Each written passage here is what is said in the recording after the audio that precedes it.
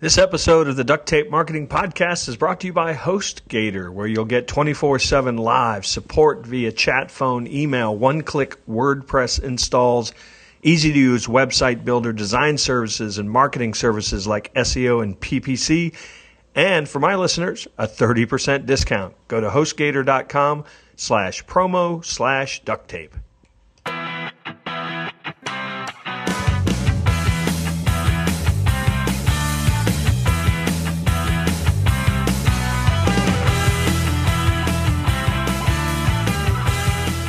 Hello and welcome to another episode of the Duct Tape Marketing Podcast. This is Jantsch, and my guest today is Guy Kawasaki. He is the Chief Evangelist Officer of Canva and was certainly well known for, in the nascent days of evangelism, as the Chief Evangelist for Apple. I knew you'd like that. Are you implying I'm 2,000 years old? No, I think you created an entire industry of evangelism, I think. Well, there was Jesus before me, but yeah. He's the author of at least 12 books, maybe more than that. I've interviewed him about 7 times on this show for various books, and we're going to talk today about his latest book, The Art of the Start 2.0, the time-tested, battle-hardened guide for anyone starting anything. So, Guy, welcome back. Thank you. Thank you for having me back. You'd think by now I would get this right. Well, you know what? I bet you there are very few people who can say this next statement. I interviewed you for The Art of the Start 1.0 on my podcast, and 10 years later, here you are again. How many people do you think can say that? Nobody. So wow. I started my podcast, the first time they were cool, and now that they're really cool again. Of course, everybody has one, but pretty amazing. When I started preparing for this, I had that thought. That never occurred to me. That is truly amazing. Now I have actually both books here. On my desk right now, and the second one's bigger. You had to actually write some more stuff. This isn't just a revision, is it? John, hard to admit. I had to work. This is it's kind of like software, right? So you think, I'll just make a slight revision, enhancement, fix a few bugs, add a few features to my software. And then you go in and you say, wow, this architecture sucks. I just need to do it all over again. And then what became a slight 1.01, 1.1 kind of upgrade becomes a 2.0 upgrade. Yeah. And that's exactly what happened. Yeah, that's actually interesting. I know when I've tried to use some previously written thing and shoehorn a couple new ideas in, it's actually more work than just turning it down and starting over, isn't it? It really is. People don't realize that it's just not logical. What you think is easy is hard, and what's hard is easy. Yeah. So let's define what is a startup today, because I think there's a lot of confusion about that. I mean, if I'm that guy that wants to start an insurance agency, with State Farm, is that a startup as much as that guy that created a device to play with his cats virtually via phone? I think so. Who are we to judge that startups are only things from Silicon Valley that are made by millennials wearing skinny jeans who have, messenger bags and facial glasses. Facial hair, yeah. yeah. Who drink coconut water and do yoga. I think it's anybody starting anything. And it's just become more of a democracy because the costs are so much lower. It's just good for everybody. Yeah. Well, imagine, we talked about a decade between these books. I mean, the changing startup landscape over the last 10 years, huh? Yeah, a lot. So in book number 1, there was no such thing as social media. Yeah. Right? And so crowdfunding. Yeah, no crowdfunding, no cloud computing, no using of Amazon S3 and using Google Hangouts on Air and Skype and all this kind of stuff, right? All that is free or at least very cheap now. Yeah. And so it's very different. And back then you had to write a business plan. Today you don't have to write a business plan. There are lots of changes. Yeah. So let's start right with that first one then. What how do you get the idea? How do you incubate the idea? Yeah. Because I think there's probably, if somebody's listening to this show that hasn't started a business, they want to. So how does that come about? Because I started my own business 25 years ago, and I used to laugh and tell people that that was kind of code for you couldn't get a job. Yeah. But now, boy, starting a business is everyone's dream. Yes, it is. It's a good thing. So I think that contrary to what people may believe, that entrepreneurs start companies because of these like megalomaniac dreams of someday dominating a space, that it usually starts with very simple questions like, what if, or isn't it interesting that, or why doesn't my company do this? And it's really sort of about discovery and creating the tool that you want to use. And lo and behold, it's more than just you that wants to use it. Yeah. How many great businesses have been started because somebody said, I can't get XYZ to do it, so I'm going to do it myself. Right. And then 30 years go by, and now you're Apple Computer, right? Right. And the people, the experts say, so 30 years ago, Steve Jobs had a vision. And in his vision, there were personal computers, there were personal devices, there were, phones and pods and pads and tablets. There was online buying, there was e-commerce. I don't know what drug they're on, but back then in the garage, Steve and Woz were trying to figure out how to sell 20 motherboards, right? And wouldn't it be cool if we didn't have to go to a university or a government or a large company to use a computer? Let's try to build our own computer. That's the genesis of Apple. Well, and that brings up a good thought. Or I think, if somebody's going to start a business, would you say that, hey, we can make a whole bunch of money doing this, is probably not the greatest motivation? That a better motivation is, this is something I'm really passionate about, or this is a problem I want to solve. Well, I think it takes both. That I don't think that Steve and Woz, even in their purest, most geeky state, ever thought, well, it'd be cool to build a personal computer, but we don't care about the money. I mean, at some level, every entrepreneur cares about the money.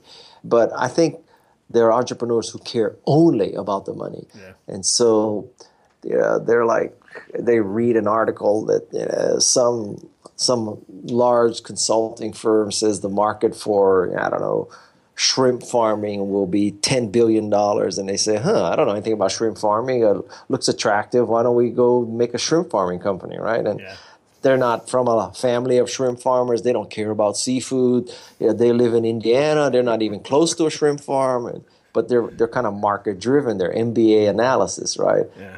I don't think that leads to great companies at all. So one of the things I found really interesting was you talk about, in startups, and I think you're using your own experience to a great deal, that a lot of people think, well, gosh, I don't know accounting or I don't know marketing, and then that's the hard stuff. And you say that actually the hard stuff is learning how to lead. Yeah, that's been my experience in life. And when I was in school, which is admittedly in the previous century, I really thought that the hard stuff was finance and operations research and, physics and math. And what I've come to realize is those kinds of things you can hire specialists to do.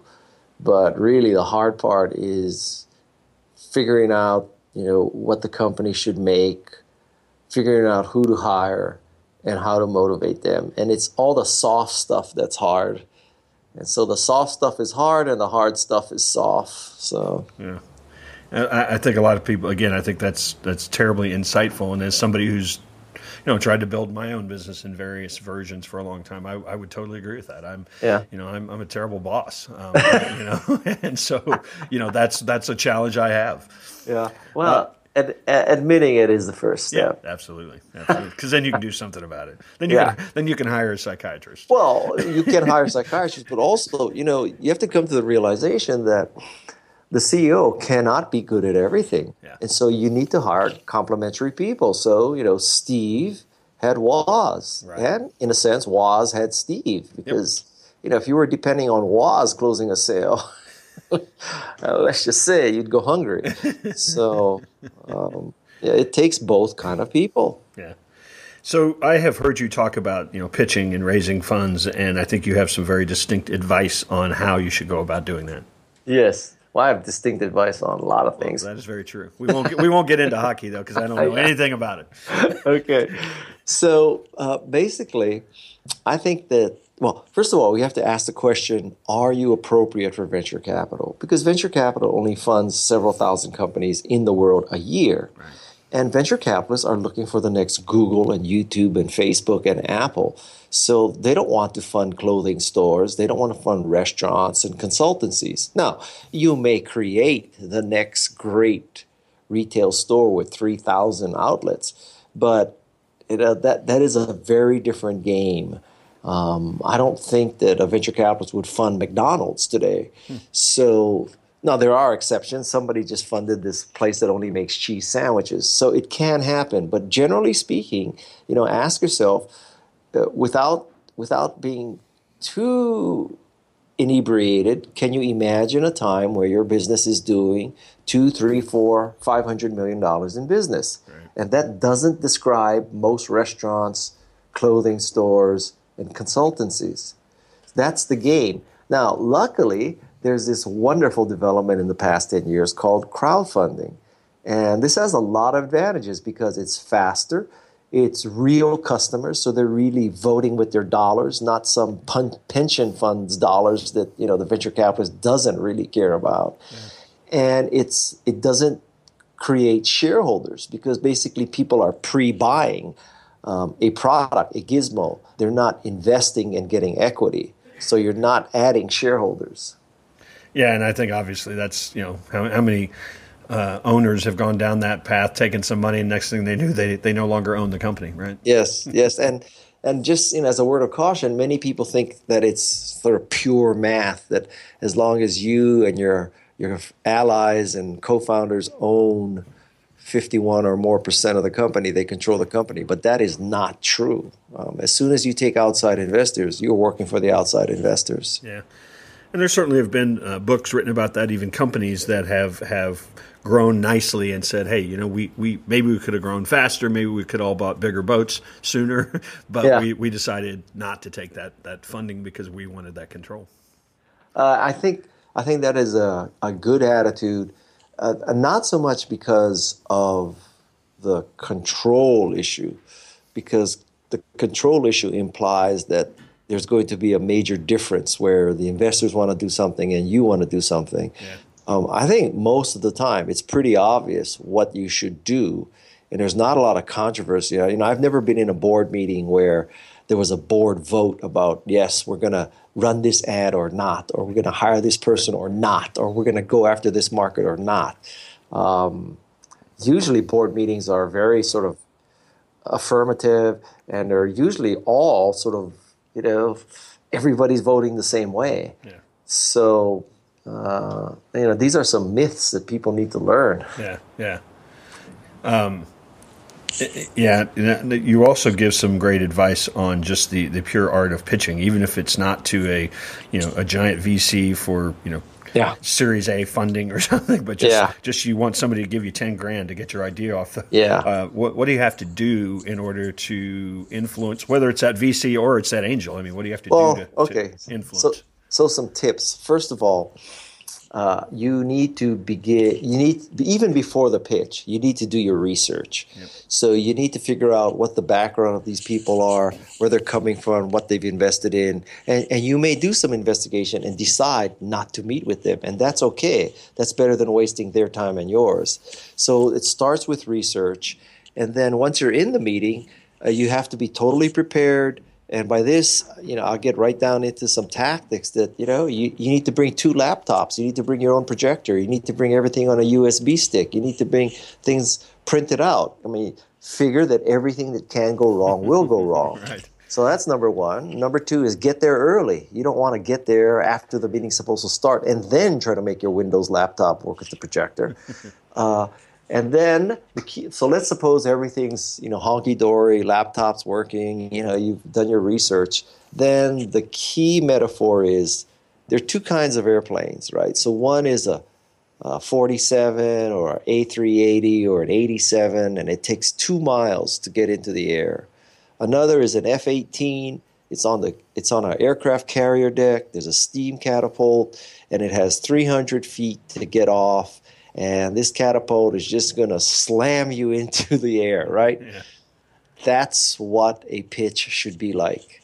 It's not this 2-mile runway where you talk about your family heritage, where you grew up, what courses you took, introduce all the co-founders. Everybody tells their personal story because you're trying to show that you're a team and all that BS. I mean, basically, you have 1.2 seconds to get into the air.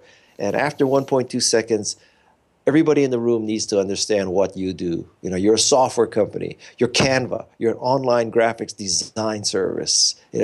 So that's what it takes. Because until then, everybody's wondering who the hell is in this. Well, they're not. Actually, I take that back. They're not wondering who the hell is in the room. They're wondering, what do these people do? Because if what you do is interesting, then they'll care who you are.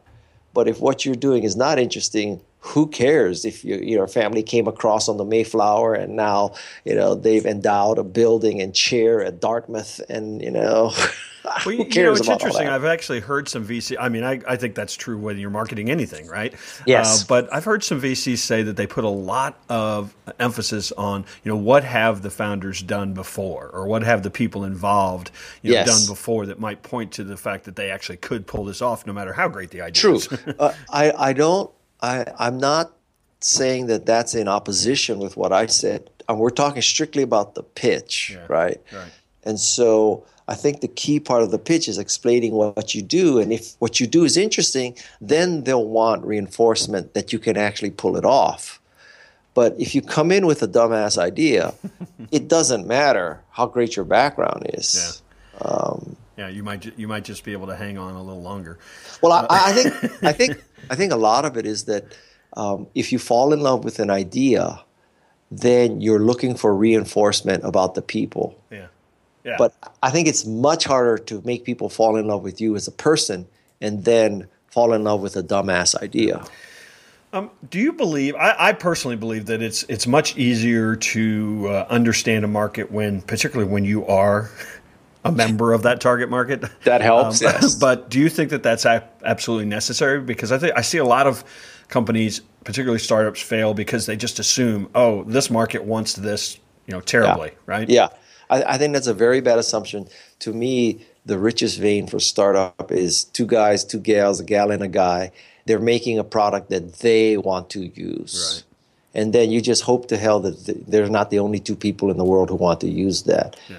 And way back in my career, I was an investor, and I was on the board of directors of a company that made basically what they were trying to do is make an Excel killer, right? Mm-hmm. So this would be a different kind of spreadsheet, a different way of modeling, a different way of input, all this kind of stuff, just a different spreadsheet paradigm.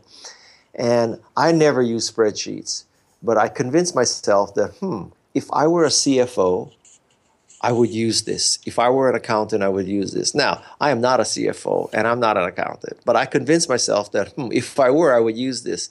And needless to say, I lost money on that deal. And I kind of learned a lesson here that, if you don't think you would use it, or if you have to imagine that you're somebody else who you're not. Yeah. It's kind of dangerous. I mean, it would be like you and I trying to create a product for millennials. Like, if I were 25, I would use this. Well, let's just face it. We're not 25. We don't know how they think. We don't know what they like. So, yeah, maybe we could get lucky. Don't get me wrong. Yeah. But I think, millennials should make products for millennials, and old people should make products for old people, basically.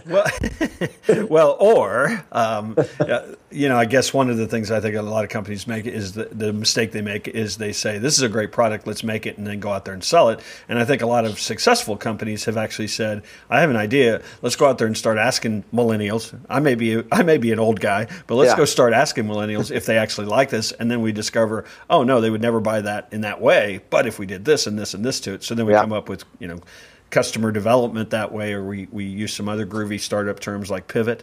But I think that's really essential no matter what you're doing, is to go out there and find somebody saying, hey, I need something, Yes. as opposed to you going out there and saying, you need this. Yes. Well, unless you're Steve Jobs. Steve Jobs can pull that off. Yeah. But I tell you what the danger is with that is that when you go out and you ask people, would you use this? There's a lot of factors going on, such as being polite, right? So most people are polite, and even if they might not use it, they might tell you they would use it, right. Or they certainly won't tell you, you're clueless, no one in their right mind would use it. They also, there's like the personal interaction. There's a lot of factors going on. And you're also asking people to imagine something, right? So I think if you're going to do this, at least go and do this with a prototype. Mm-hmm. So show them a website, show them a gadget. Don't say, let me describe this thing to you. Because, to use a facetious example, let's say in 1983, I met with you, John. I said, okay, John, so I'm going to make this computer. It's going to be taller than wider. It's going to have a black and white display. And there's going to be these little things that look like trash cans and paintbrushes and little documents and file folders. And it's going to be really slow and really expensive, and it won't have any software. What do you think, John? Are you telling me, go build a Macintosh? I don't think so. Yeah.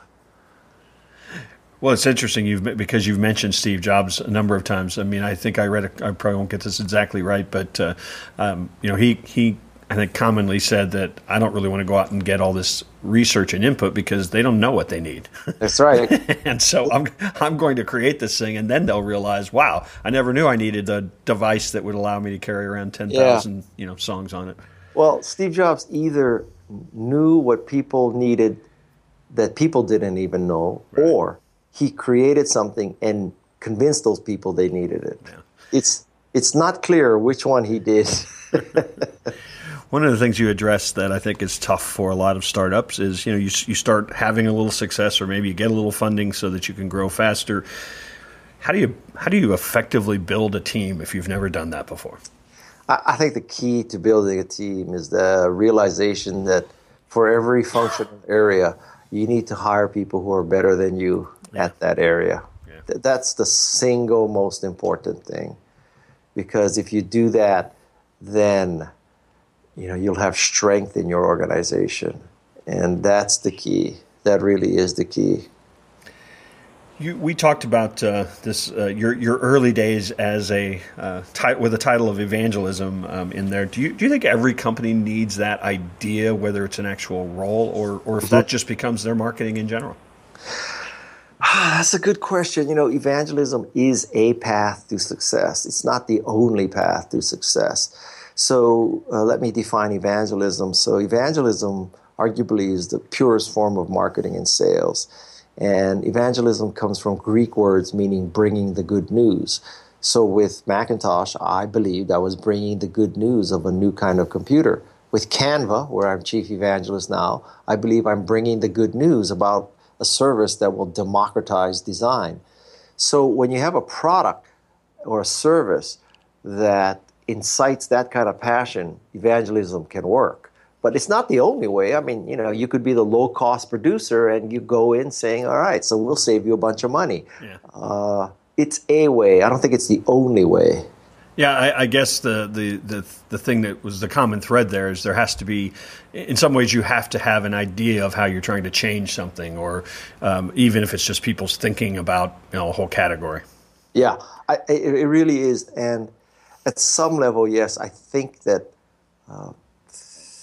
evangelism, whether you want to call it evangelism or not, is a necessary skill. I mean, you have to believe in your heart that you are not just filling your sales quota, but you are making people's lives better. And if you make people's lives better, one of the natural consequences is you'll make money.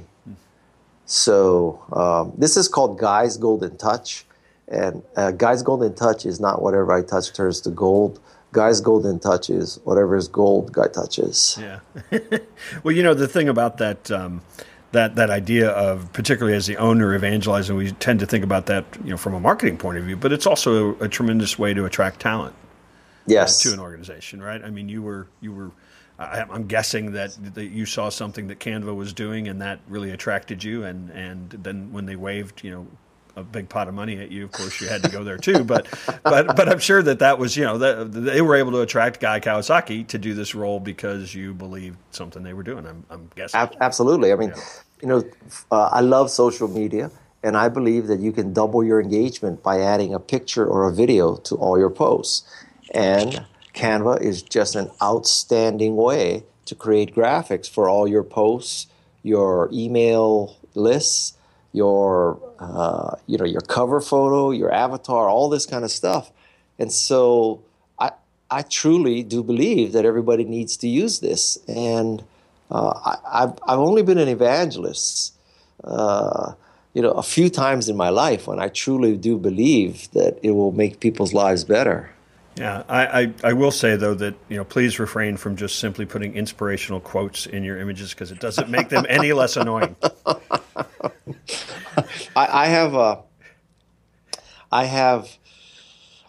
a graphic that shows what we call the badass unicorn. So this is a unicorn that is like smoking, sunglasses. This is the Anthony Bourdain of unicorns, okay? And the thing says, you should stop reading inspiration quotes and just man up. Exactly. So let me finish up with I started asking guests this question because it's a great way for me to find new resources. Where do you get your idea? I mean, your ideas? Who do you read? Who do you admire? Who do you follow? Oh, that is the hardest question in the world to answer. I can't tell you that. Well, you could have just started with me. You read all my books. Okay. I mean, that would have been the easy part. Yeah, okay. So the Gospel according to John. So for me, so this is how it works for me. I have to feed the content monster. Right. I post about 30 to 40 to 50 times a day with help, but Yep. I'm very active. And to be that active, I have to feed the content monster. And to feed the content monster, I have to constantly be looking at stuff.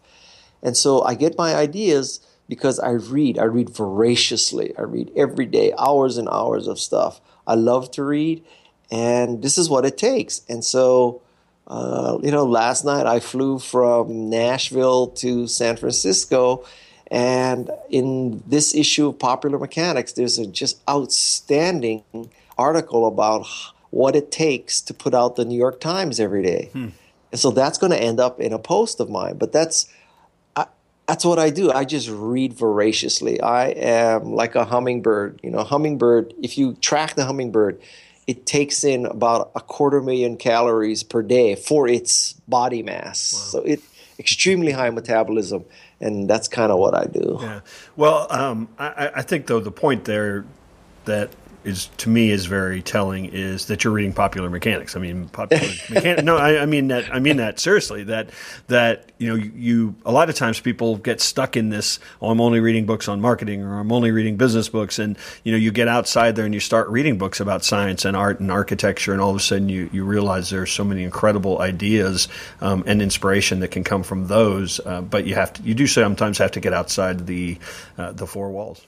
Yes, you absolutely do. And for a long time, Popular Mechanics was not relevant, right? But now, if you look at today's Popular Mechanics, like in my mind, thinking about the last time I read Popular Mechanics, it was probably 30 years ago. Yeah. It was like Ladies' Home Journal for Men, right? Yeah. But if you look at Popular Mechanics today, it's completely different. It's closer to Fast Company or Wired. Yeah, that's exactly what I was going to say. Yeah. It used to be How to Build Your Own Home Brew Kit or something like that. Yeah, absolutely. But you're right. Now it's taken on stuff that is much more futuristic. Much. Yeah. Awesome. Always great to catch up with you, Guy. The Art of the Start 2.0 is available everywhere they sell books, and any resources or anything you want to point people to before we wrap up today? Well, everything that I stand for and have and promote and believe in, and my blog and my information, everything is at GuyKawasaki.com. So That's sort of the core of my hub. existence. That's the place to go.